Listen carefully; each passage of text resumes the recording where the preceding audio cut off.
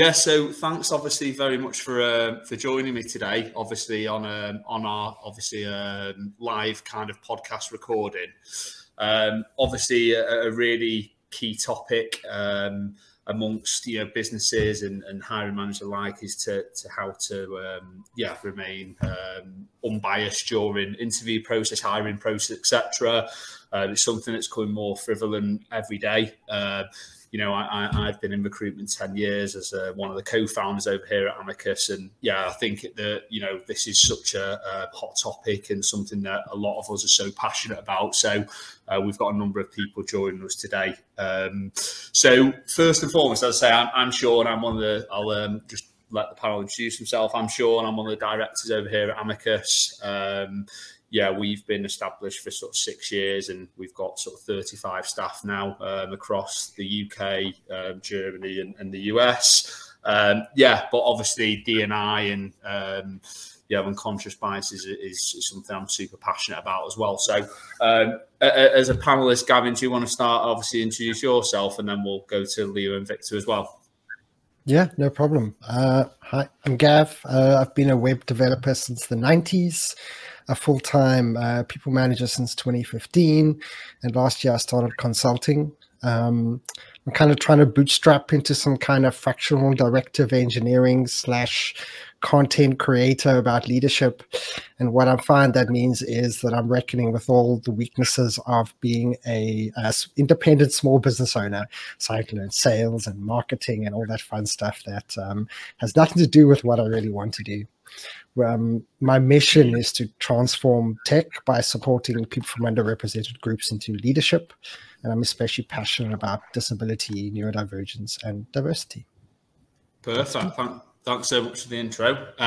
Leah, will you just give us a quick intro into yourself, if that's okay? Yes, I'm Leah. I am a software engineer and co-founder of my latest startup attempt.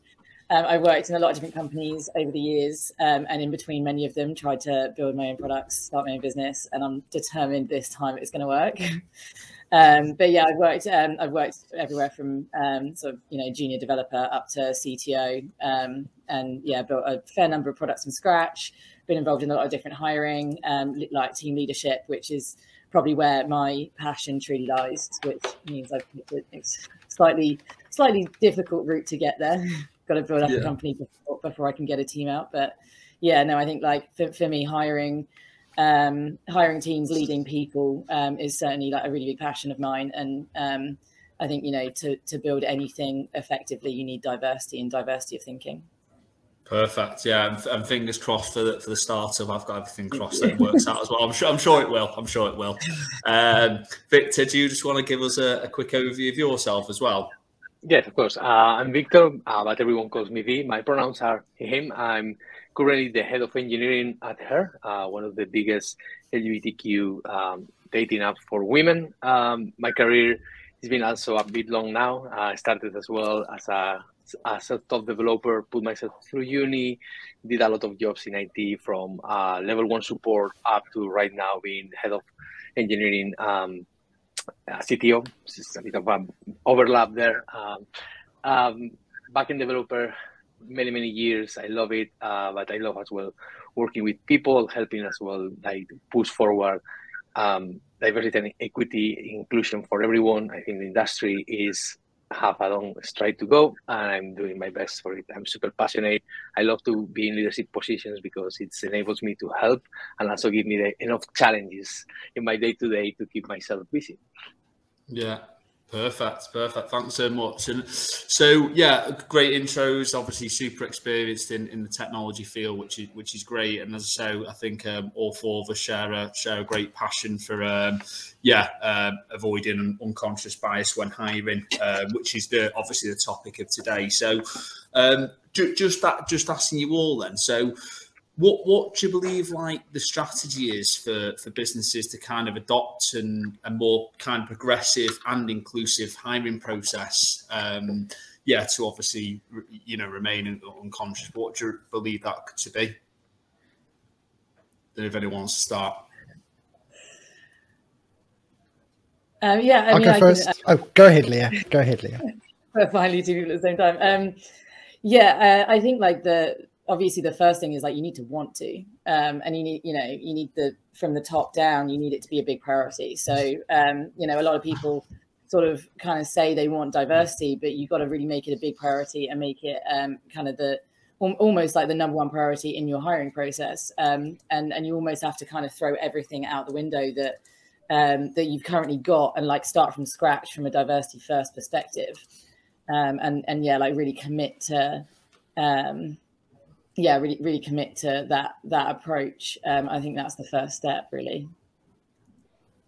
Yeah, I think you were going to jump in there, weren't you, Gav? I've obviously got a couple of points on that, but were you going to say something similar, or? I think so. Like for me, I'm developing an acronym here. I think transparency, efficiency, and adaptability. Really making the whole process visible, how it works, like especially for candidates, but also for people involved in the process, like a lot of clarity about how decisions get made. Efficiency, because the 6-stage interviews, like hours and hours and hours of work, is draining for all kinds of people. And then adaptability, being able to change the process to work with the individual, to accept neurodivergence, to accept like different abilities, different free time, that kind of stuff, but still come out with a good process. Yeah. Have you got anything on that, Victor? Yes, I think like on those points Gavin and Leah shared, they are really important. You have to want to do a diverse and fair process for everyone, right? But also you have to make enough accommodations. I'm leaning always towards to try to humanize the interviewing process as much as possible. Like I found that gives like a really good start to it, and starting with obviously fighting the unconscious bias. We are going to talk about it, and it's like the hardest part. But I think that having a standardized process that you can follow, and as every process, right, you don't need to be like sticking to it every time. You always have to consider that there is not a one size fits all. You have to be willing to as well look at your own processes, because process itself are biased by design. You make a process for interviewing, and then someone that have a different requirement, say like neurodivergency, differently able, etc. And you have to be willing to put the effort as well on your side to say like, I'm gonna just throw away this thing. For example, a lot of companies, they don't send you beforehand the task or the questions, right? And you need to be like, oh, I'm gonna break my process because this person, it will perform better in the interview, and that performance will level the field by sharing the questions beforehand, or like making sure that all the processes is asked before, like, okay, do you have anything that we need to be aware, so make sure that that call is gonna work well for you. And I think that's the part of the humanization, right? Seeing the process as like a tool and the people as the component, and the diversity at the core of like, I'm gonna do this for everyone, and for everyone can succeed at this process. Yeah. Just touching on that point, great point. Are you almost saying then that you should, before the interview process and application process begins, almost make a bespoke kind of process for that individual? Or are you kind of saying like there should be, you should give somebody maybe options of how to approach a hiring process, an individual, rather than, like you said, have a process, because that already is bias in itself? Is that what you're kind of saying? Yeah, I think that having a process that you can stick to it is really good, because process give you the pace and give you the structure and establish fairness, right? But it's very, very unlikely you are going to foresee the circumstances of like maybe 100 candidates you are going to interview for a process. So you should be looking at the process, but put the human first, right? Human over process. And when you start the pipeline, in your disclosure of like, hey, great, we got your CV, thank you for applying. The interview is going to be like this format. We are going to do this, but if you have any requests, please contact us. And then if someone has any request, given whatever it is, you have a process to, try to accommodate. And then you have a process you can follow, like probably like the biggest, all the time or almost all the time. And if you need to accommodate, you are flexible enough to say like, okay, the process is not going to work for this person. We have to look at an alternative, because it's a lot. Imagine that you have to interview someone with, speech impediments, and it's an in-person interview. And the process does not have flexibility with it. What are you going to do, right? Or these kind of things. Yeah. Yeah, I mean, I think outside of just the sort of actual kind of disabilities element of things as well, like people think differently and people operate differently. So like there are interview strategies that companies will just sort of by default apply. And I know, as a woman in tech, like I approach problem solving differently to most men. And a lot of these interview processes, I mean, I know I've gone to interviews where it's basically like, have you consumed Google? Like, no, I have not. And I freeze on the spot if you ask me like quick fire questions. It's not that I don't know the information, it's that I can't relay it to you in an interview situation. Whereas if you sit down and have me solve problems with you, I'll probably perform a lot better. And so I think, having different options for people to allow them to like A, feel comfortable, and B, shine in their own ways rather than feeling like they're being put on the spot and like expected to fail almost. Yeah, I think I obviously, as you can probably expect, I've worked with many different businesses, and I think the lack of adaptability in interview processes is something that I always try and harp on to clients about.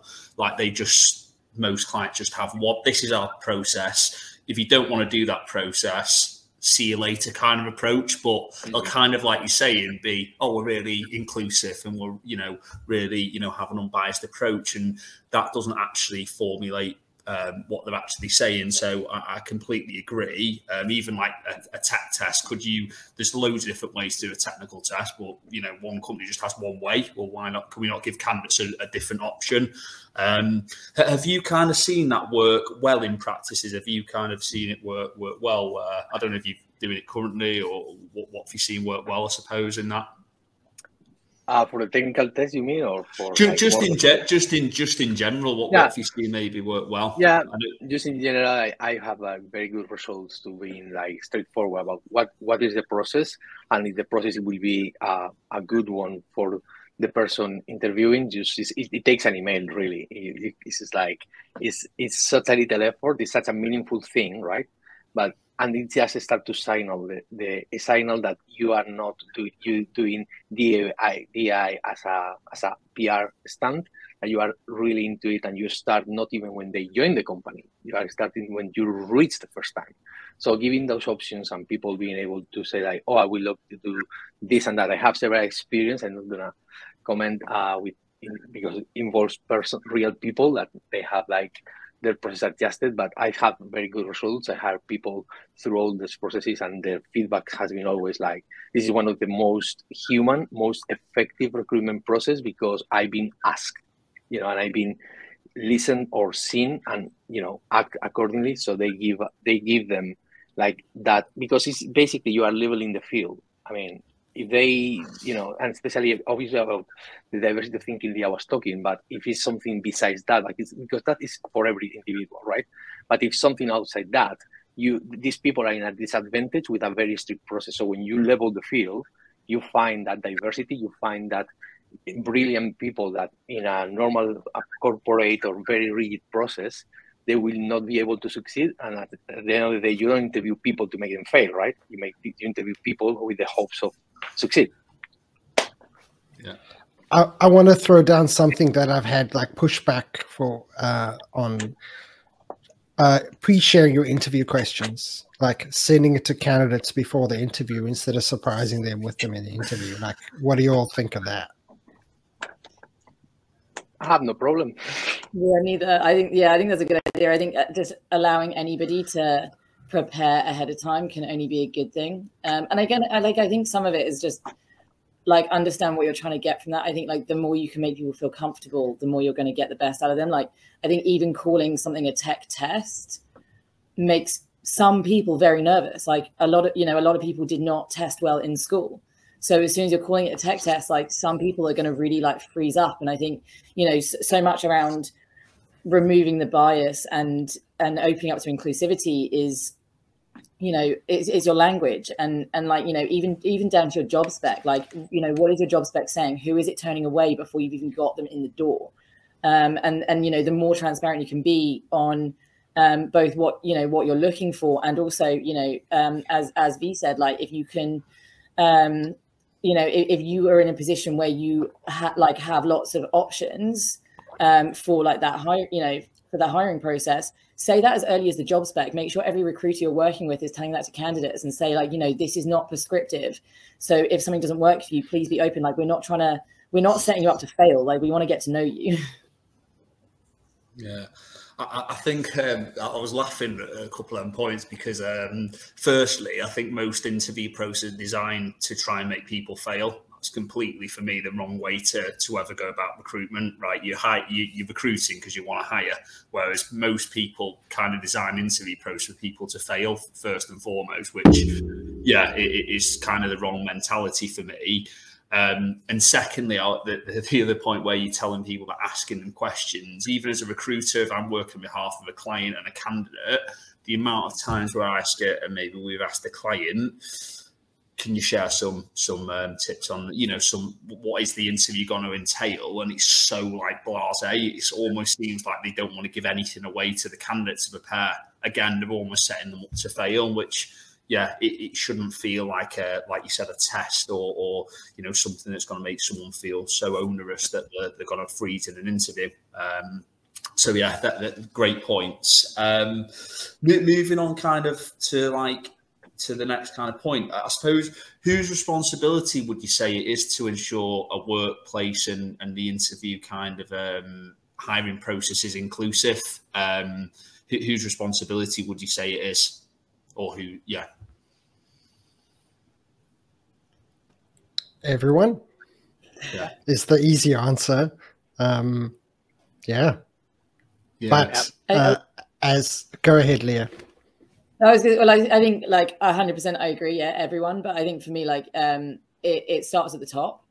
So like the top, it has to start at the top and filter down. So like the person or people at the top have to be really committed to it, and then they need to embody that themselves, and then effectively, expect and require those same standards from everyone else. Like lead by example and expect that from everyone, especially the people that are in charge of hiring. But so like for me, it's it's so important that like top leadership is really like invested in that, and then once you filter that down, if they are really invested in it, then it's more effective. I agree. I was about to say exactly the same. It's everyone, right? And especially at the top. And that does not start only with like having like the right process and embodying diversity at the individual level, but also start with the diversity at the top level, at the C-suite level, at the founder level, right?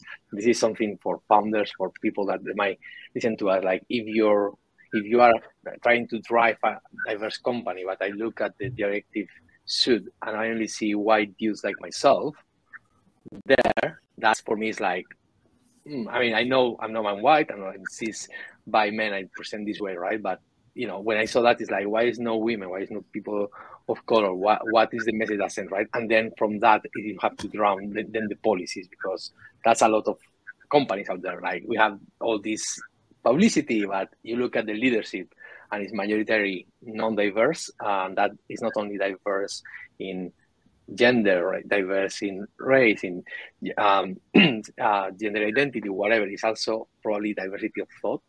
That is like, if you are in a group, if I sit in a room with like 5 guys from Spain on the IT sector from the north of Spain, we think very, very similarly. So that starts to kill the diversity use at the top. So if that happens like down, nothing is going down. I mean, all the efforts are like the other way around.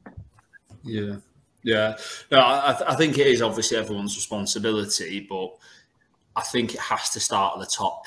Because if you've got in the top means that, like you said, the C-suite, because ultimately if like you've got middle manager or senior managers, but having a really unconscious view or unbiased view when hiring, but that doesn't reflect with the founders. It's broken to begin with, hasn't it? It's kind of got to work at the top down. I suppose, is there any examples that you've seen where it works really well? I don't know, I have to name companies already, but is there any examples where you've seen it work really well, where there is that from the whole wider organisation, or badly, I suppose?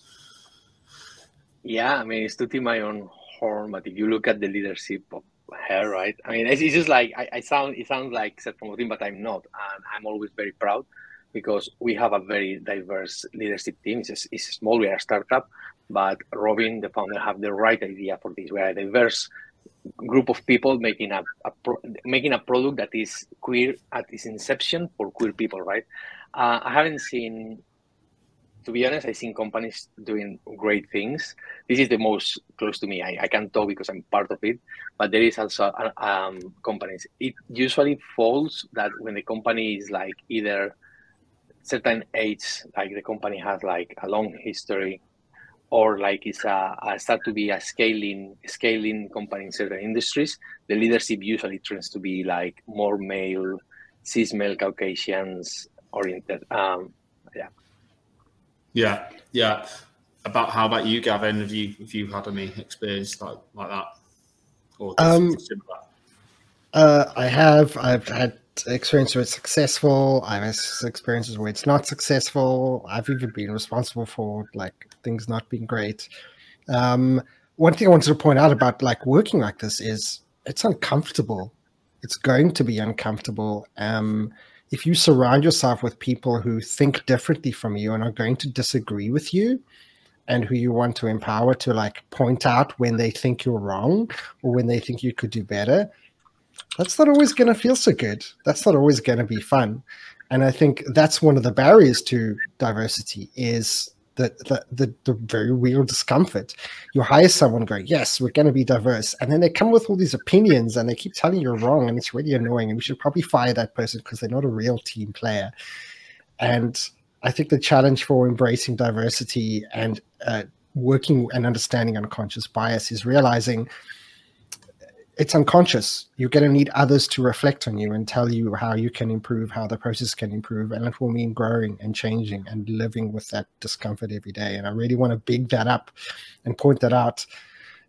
Yes, we want more diverse teams and organizations, but it's not going to be sunshine and roses to get there. And even to stay there, it's going to be hard, painful work. Yeah. Have you got any kind of points on that, Leah, I suppose? I think that's actually a really good point that I hadn't necessarily consciously thought of before, that actually the more diverse your team is, the more uncomfortable it is. And that's so true. And I think, a lot of people do shy away from discomfort. And I mean, that's why I was really keen to sort of really highlight the unconscious bias in this title, because it's so normal. It's so normal to like be attracted to people that look like you. And that doesn't necessarily mean they physically look like you. It's just they share a lot of the same kind of characteristics. And when you're interviewing, it's so easy to just, naturally gravitate towards people that are like you. So actually, that's a really interesting point on the discomfort levels, and actually, that's probably a good thing. I've worked in a range of companies. I would say very few have been like genuinely diverse. I think some have had more, sort of less white cis men, but have typically been, so I worked in a company that was like very female empowerment oriented. So it was, all white women, which was great and a different experience, but also not diverse. So that, there's that. And then I worked in another company where there was a male CEO and the majority of the rest of the company were female, but because the male CEO didn't have any females on his level, there was a lot that was dictated down. And then, he ended up losing a lot of female leadership and bringing a lot of male leadership in. And that was actually just a real shame to see. And I think if he'd appointed any of the women up to like sort of equal level to him, I think a lot of things would have started to run smoother on that front. So yeah, I think I've seen a lot more of the negatives, but not always. I mean, I've obviously worked in a lot of male-only tech teams because that just comes with this country. But yeah, I've experienced a couple of situations where it's been not necessarily in tech, but in the wider business, shifted to sort of more women sometimes, and that doesn't equal diversity either. Yeah. I think on that, a lot of people think diversity is just gender. I see that so often. We're looking for a diverse talent pool. Okay, what does that mean to you as a client? And 99.9% 99% of the time, they're just looking for gender diversity. And I think that's half the problem. That doesn't actually make things diverse. No, absolutely. And like I've actually been told by companies that I've gotten a job because they needed women on the team. And it's almost like it just checks the diversity box and they're like, cool, done now. And it's just not the way it works. And they undo everything by telling you that you were a token hire. I'm like, great job. Yeah, it's like whoever was, great job. You know. Like, cool. So am I qualified or not? Yeah.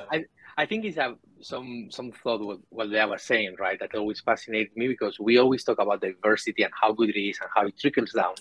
And we never flag out, like, the thing is, like, if your leadership team is non-diverse, that also trickles down. That also permeates the culture and creates, like, it creates not as a sailing glass, you know, it's not a sailing glass. It's literally a brick wall there that, you know, stops the diverse people to come in, stops people who want to change, but also creates a clear culture of, like, we are here to say whatever is needed to get where we want to be by any means necessary. And if the means necessary is hiring, like, women because we have a quota for representation or telling that we are diverse when we are not.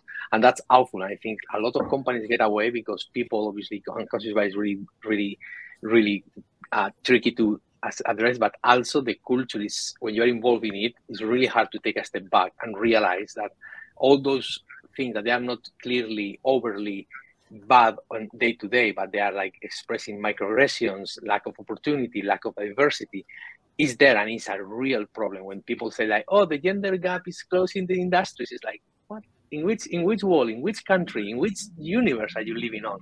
Look around. If you look around a company, and not only a technical company, you will see that women, like, they are not a majority, and when you scale it to, like, the mid to higher managerial positions, they are absolutely a minority. Yeah, 100%. I think like the other point that I sort of think you touched around there that is really important is like it's much easier to be diverse when you're already diverse.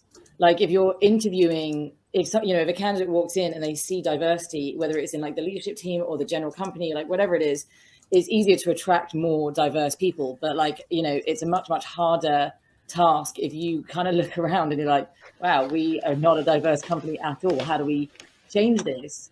That's a real uphill battle, and is much more challenging.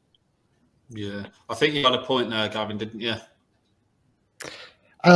Yes, I noticed the question that popped up, and I was really interested in talking about that. It grabbed me because that is always the first objection I get when I talk about transparent interview questions, and I'd love to answer that. Let me jump in very quickly and say the question was, how do we ensure competency is not lost if questions are sent to candidates ahead, especially in tech? And that's a great question. The answer for me is have good quality questions. That it doesn't matter how it doesn't matter whether the person is prepared. You know, if the person can Google the answer to the interview question, it's not a good interview question. You shouldn't be asking it. Your interview questions need to be about competency, need to be about their actual experience, how they approach problem solving, how they relate to the work, how they do the work. And even then, you can't, surprising candidates is not a good strategy for getting the best out of people. That's one aspect. And B, you can never guarantee you'll surprise candidates. They might find your interview questions, your tech test on the internet because someone's uploaded to GitHub. That happens if you work at a big company. Their friend might work in the company and have slid them all the stuff because it's on the company wiki. Or they might just have done 100 of these interviews and you're asking the same questions everyone else asks. And so, yeah, this is old hat, old news for them. And you're going to think, wow, this person knows their stuff. They're really well prepared. No, they just done it 20 times. Mm-hmm. So I think it's really what it does. And as Leah, you both said, levels the playing field. You know, we want to advantage someone who is not an extrovert. We want to advantage someone who hasn't done 100 of these interviews. We want to get the best out of candidates. We want to see if they can actually do the job. So we craft questions that allow us to see that. and give them a chance to prepare means we're going to get better quality answers. They don't come out of the interview afterwards and go, oh, I had a great example of how I solved this kind of problem, but I went blank in the interview. Like, that's terrible for the company and terrible for the candidate. Letting them prepare in advance means that, like, they got all their good stories, their good examples, the good stuff that you want to hear.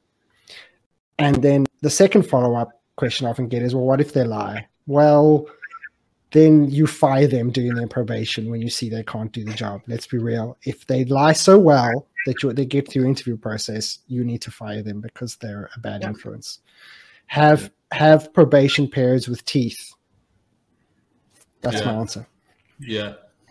And if I can add, like, right about, like, especially talking about competencies in tech, I will ask myself, and I ask myself when I prepare these questions, is like, do I want to know if someone can repeat to me how event-driven design is put together, or I want to find out how they are gonna carry on to execute it, right? It's more like questions should not be around like, oh, tell me the points of this, or tell me this definition. That is Googleable, and to be honest, raise your hand if you've been coding and never have ever Googled the most basic functions, doing your job. That's part of the job. Using Google and resources effectively, what you need to find out when you prepare these questions is like, what do you want to know about this person? Do you want to know if they can repeat information, or you want someone that is gonna be a team player, good communicator, a good influence, as Gavin mentioned, is gonna be committed, etc. So that's what you have to do. The interview is not about like how much knowledge you have, it's what you do with that knowledge that you can find. Yeah, 100%. I think the other area that you can look at to try and help combat as well is exactly like V said. Like, I mean, for me, so much around tech is teachable, and it depends on what level you're hiring for. Like, do I need you to be able to start a new project and me watch you do that and waste however much time following piece of document? Like, no, probably not. And like, in reality, I'm sure you've done that 100 times. So really digging into like what it is you're trying to get from that candidate is so important. And I think the other area to look at is like personality types. And like this is certainly a way that can help reduce the like unconscious bias, because you're actually diving into like how people think and their personality, and like assessing what personality types you have in your team, identifying what gaps you have, and then targeting people that have those qualities. So those are ways that you can really, I think, like strip back a lot of the bias and lack of diversity, and and really focus on like things that are like tangibly missing in your team. Yeah, that makes sense. I think I think a lot of people think a hiring process starts when you actually start interviewing. Yeah, a hiring process starts when people I suppose start actually applying to the job, or etc. So I suppose, like, as a tech industry as a whole, what can we do to help, I suppose, LGBTQ individuals feel more confident applying to roles?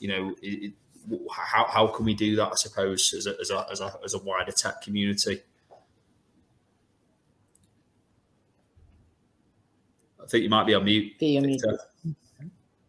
I would say I might go first. Like, for the LGBTQ I plus community, I think like the best thing is a sincere approach. There is a lot of like unsincere approaches, companies that they are checkboxing, and not only on recruitment, but in their just way of carrying business, right? They are only pride on July, and they are only pride certain days.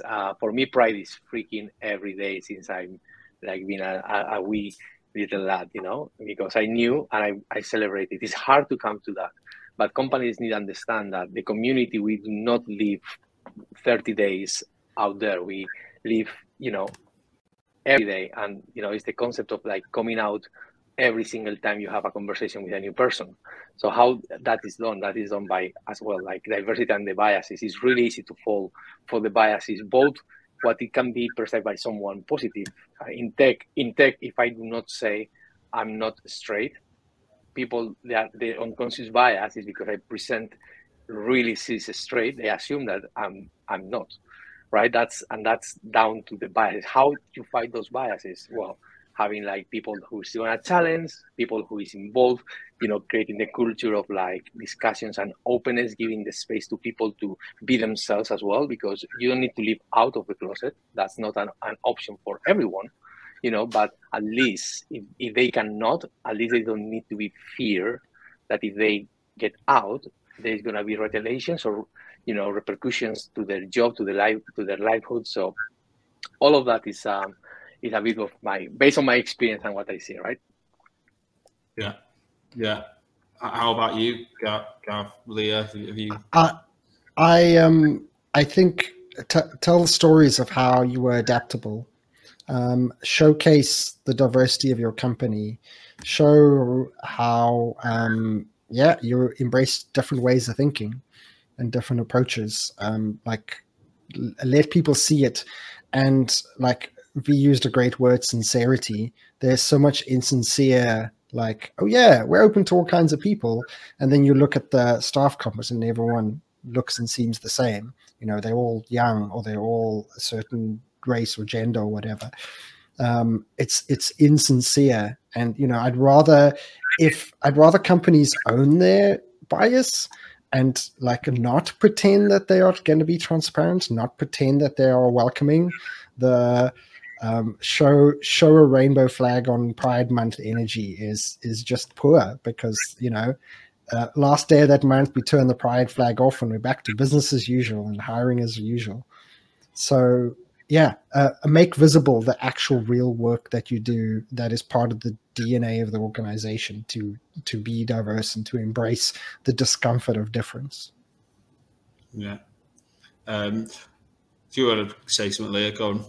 Yeah. I was just going to kind of build on what everyone's already been saying, and I guess just add use all the tools that you already have out there. So use your website, have a section on the diversity in your team, things that you offer, whether it's specific events. So I've heard of sort of specific meetups within companies specifically for LGBTQ community, and Slack channels, and whatever groups that you're trying to make more comfortable. Highlight that on your website, put it on your job spec, so that people, before they're even applying, can see that. And obviously some companies are just going to pay lip service to these things, but I think at least actively choosing to highlight that is giving you a reasonable chance then. Yeah, I think there's a you mentioned there's a good question from Bimber here around unconscious bias. Do you want to take that on? Yeah.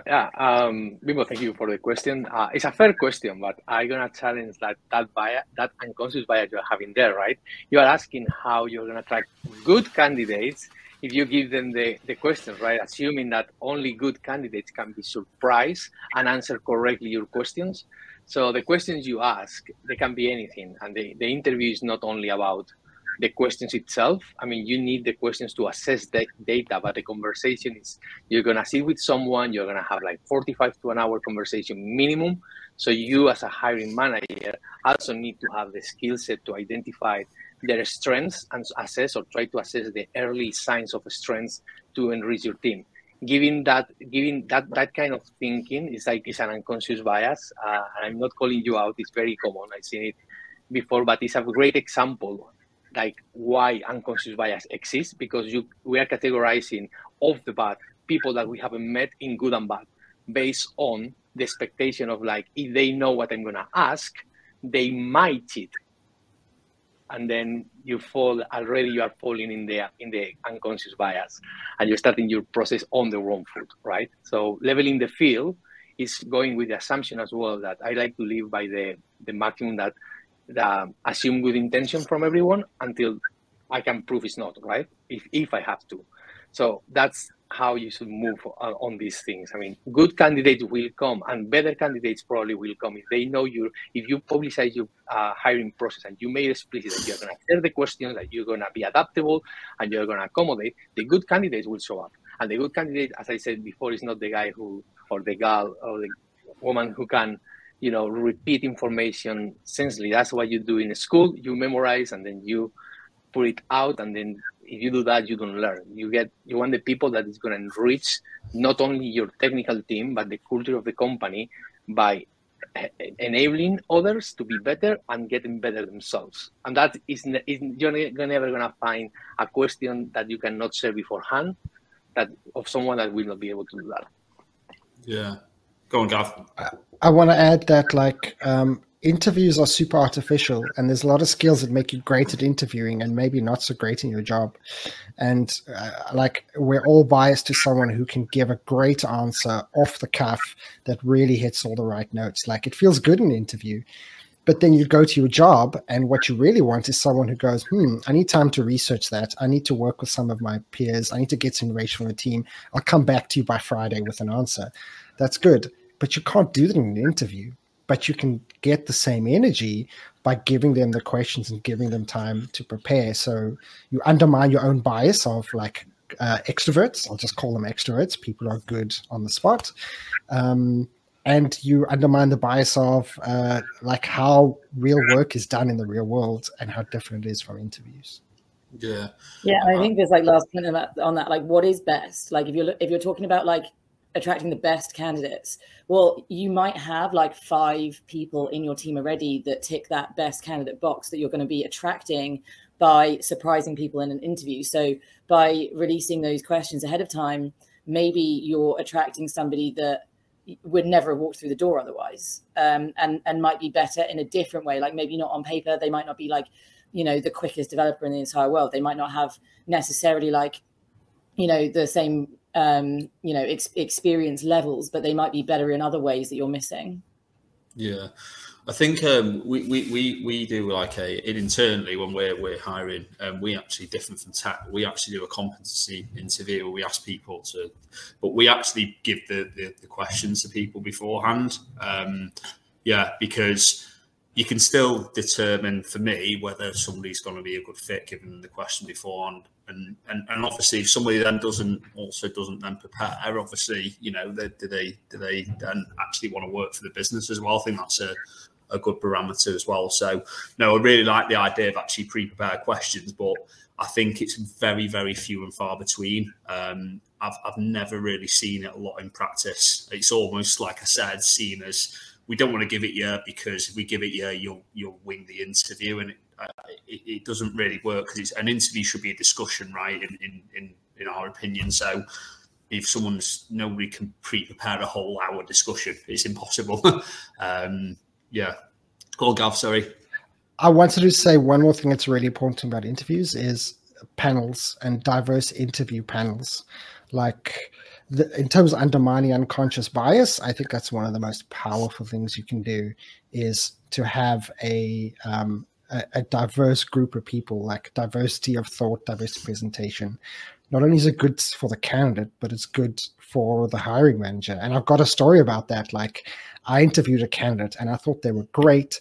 They had the right energy. They had the right experience and enthusiasm and opportunity. And I got to the interview wash up and I said to my panel, I love this person. They're an instant hire for me. I'd hire them right now if I could. And my panel was like, no, what? No. And we went through our normal debrief process and they pointed out all the red flags that I'd missed. And it really became aware to me that this person had ticked all the boxes for me that day in terms of my kind of person. I saw myself in them. I was like, this is my kind of person. I want them around me. And because of that, I'd ignored the red flags. I'd overlooked the stuff where they hadn't actually demonstrated competence. And my panel was able to say, no, you're missing the mark here, buddy. And we didn't end up moving forward with that person. And it was because I had a panel who disagreed with me. If it's just me hiring, you're going to get a bunch of people that look like me or that look like what I think good is. And I'm just one person. So undermining your own unconscious bias, you can never do it, but you can have people around you with different biases that can call you out. Yeah, great point. Great point. I think that leads nicely kind of on, and some of the sort of in touch, but without, you don't have to name names, but I know Lee, you've already touched on a couple, but, where have you seen, unconscious bias or heard about unconscious bias occurring, and how's that kind of come about, I suppose? So I think Sorry, can you repeat the question? Have you got any examples where you've seen or heard where it actually has occurred, and how has that occurred? Unconscious bias. Yeah, it occurs. I mean, I think in companies I work where hiring processes and like later on, like decision-making processes, they were like heavily biased by the collective, like non-diverse group, right? But I can talk about my experience as well, as I think it also resonates with what Gavin was saying of like missing red flags because my positive unconscious bias, right? Talking with someone that they are openly like queer and they are great technically, and they go to the interview really well prepared, telling me everything I wanted to know in one of my previous companies. I have experienced that, and so I seen that it does not feel well, right? Because like, oh, I really like this person. I see as well more systematic unconscious bias. Without naming someone, this is someone that is very close to me. The bias of like around race. This person is Asian. They were born in Southeast Asia, moved to London, and they have lost count of the time that people have asked them if they speak Chinese off the bat during first days. That's a massive. I mean, it's racism, but it's also an unconscious bias, like assuming that because someone it looks some in some way or form, right? They are gonna be speaking Chinese or being, and it's nothing bad about speaking Chinese, right? But they are not Chinese. They are the same way that someone asks me like, "Oh, are you Italian?" No, I'm not. I don't speak Italian. But it's those examples of bias that they are rooting all these systemic problems, right? Because unconscious bias is not an artificial thing that happens on isolation. Happens around like systemic problems like misogyny, racism, ableism, whatever you want to do. And a lot of companies embrace these things without knowing it, because they have these preconceptions and they don't fight them. They do what we're talking about about the lip service, the signaling of like we are diverse, but they don't do the work. I've seen a lot of examples. I mean, one of the companies I work in London, you will look around and there were like a lot of women, but every time they spoke, no one listened. And when we were listening, they're like, why you are not listening to them? They are way smarter. And what I said is what they said before. And it's like, yeah, it's very common. Unfortunately, it's very hard. And a lot of companies, they do not put the effort in train people, because you cannot challenge your own biases. You need people around you to challenge and be open about it. Yeah. Yeah, I think also, like, obviously the topic of the discussion today is around hiring, but it's really important to bring up, like, how you treat each other on a day-to-day in the company as well. And I know, like, I've had jobs where being the only woman on a team, the company has just like automatically given me responsibility to organize social events and, do all these like, things that come nowhere near my job description. And there's no concept of sharing it out. There was no asking the team who would volunteer for it. It was just automatically given to me. And these things are work. Like, they take time. And like, why is that just given to me automatically? Because I'm the only woman. And, and as V pointed out as well, like, are you actually, if you have a lot of women, that's great, but are you listening to them? I certainly had a company, was working in a company that was more heavily female, but the women weren't having as a big impact in the decision making, and that's a problem too. And as you pointed out earlier as well, like, a lot of companies will look at their quotas overall rather than at every level, and like the higher up you get, the worse diversity tends to be. So I think like widening that topic to like how are you talking to people on a day-to-day basis, and like that ability to call it out. I think like people get scared to call people out on things and don't want to offend anyone and don't want to make anyone uncomfortable. But I think it's really important to encourage an environment where you can call people out and like, not to embarrass them, just to, that's the only way to create change. Yeah. Perfect. Did you have something there, Gav, or no? Perfect. So I suppose, obviously, conscious of time, seems like it's the hour's nearly gone. But I suppose that there's been a couple of like points around this. But as a leader, obviously, three leaders, etc. How do you ensure that it filters down to the wider team and to avoid unconscious bias? Do you want to start, Gav? Systems and processes, like I think Leah touched on it earlier when we spoke about everyone being responsible for addressing this. Yes, everyone is responsible, but we have power and influence over the systemic issues, the culture of the company, the structures and processes in place that someone, a small IC in some team can't change, like the hiring process, but we can. And the challenge for us is that often these things don't affect us. The things that affect people that are being recruited, people that are new in career, people that are juniors. Like I talk to juniors, but I've forgotten what it was like being new in the industry. I literally have no idea. And even if I could remember, like starting out in 1996 is very different from starting out in 2023. So it's very much about listening and empathizing with others, and the true empathy of believing other people's experience, even when it doesn't match your own. And then thinking about how we can impact and improve the systems that we have so much influence and power over to make it better for everyone and not just us. And then also teaching people how to disagree, teaching people how to call that out, teaching people that it's safe to ask questions and to push back, but also understanding that people who've never done that before or never been empowered to do that before or just new are probably not going to be very good at it. They're going to say it in ways that are hurtful and mean and maybe inaccurate. And as a leader, being able to model good listening and being able to embrace that energy and that pushback and yes and make positive change can be really powerful. Yeah, I think what you said about like creating a safe space is so important, and like that's something that as a leader, like you are really responsible for, is making sure that you're creating a safe space for the whole, for every employee that you have there. Yeah. Do you obviously for leaders, etc., are quite experienced in interviewing? What about people who aren't experienced in interview? Do we need to give them? How do we give them training on this sort of things? You touched on there, Gav, which is a great point. How do we get them to have that? Do we need to take them on a wider interview panel to kind of learn, because it is a skill? Being an interviewer is a skill. So how do we do that? That's a plus of wide panels for me. I like panels of 4. That's the number that I enjoy.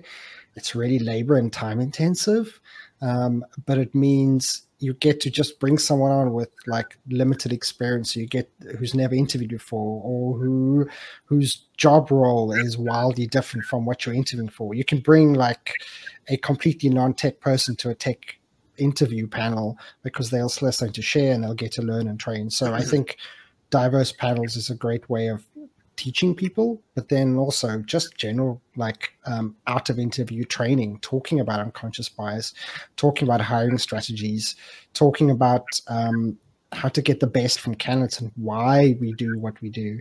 We're not just doing this stuff because we're chasing diversity to tick a box. We're like, diversity means we ship better quality products.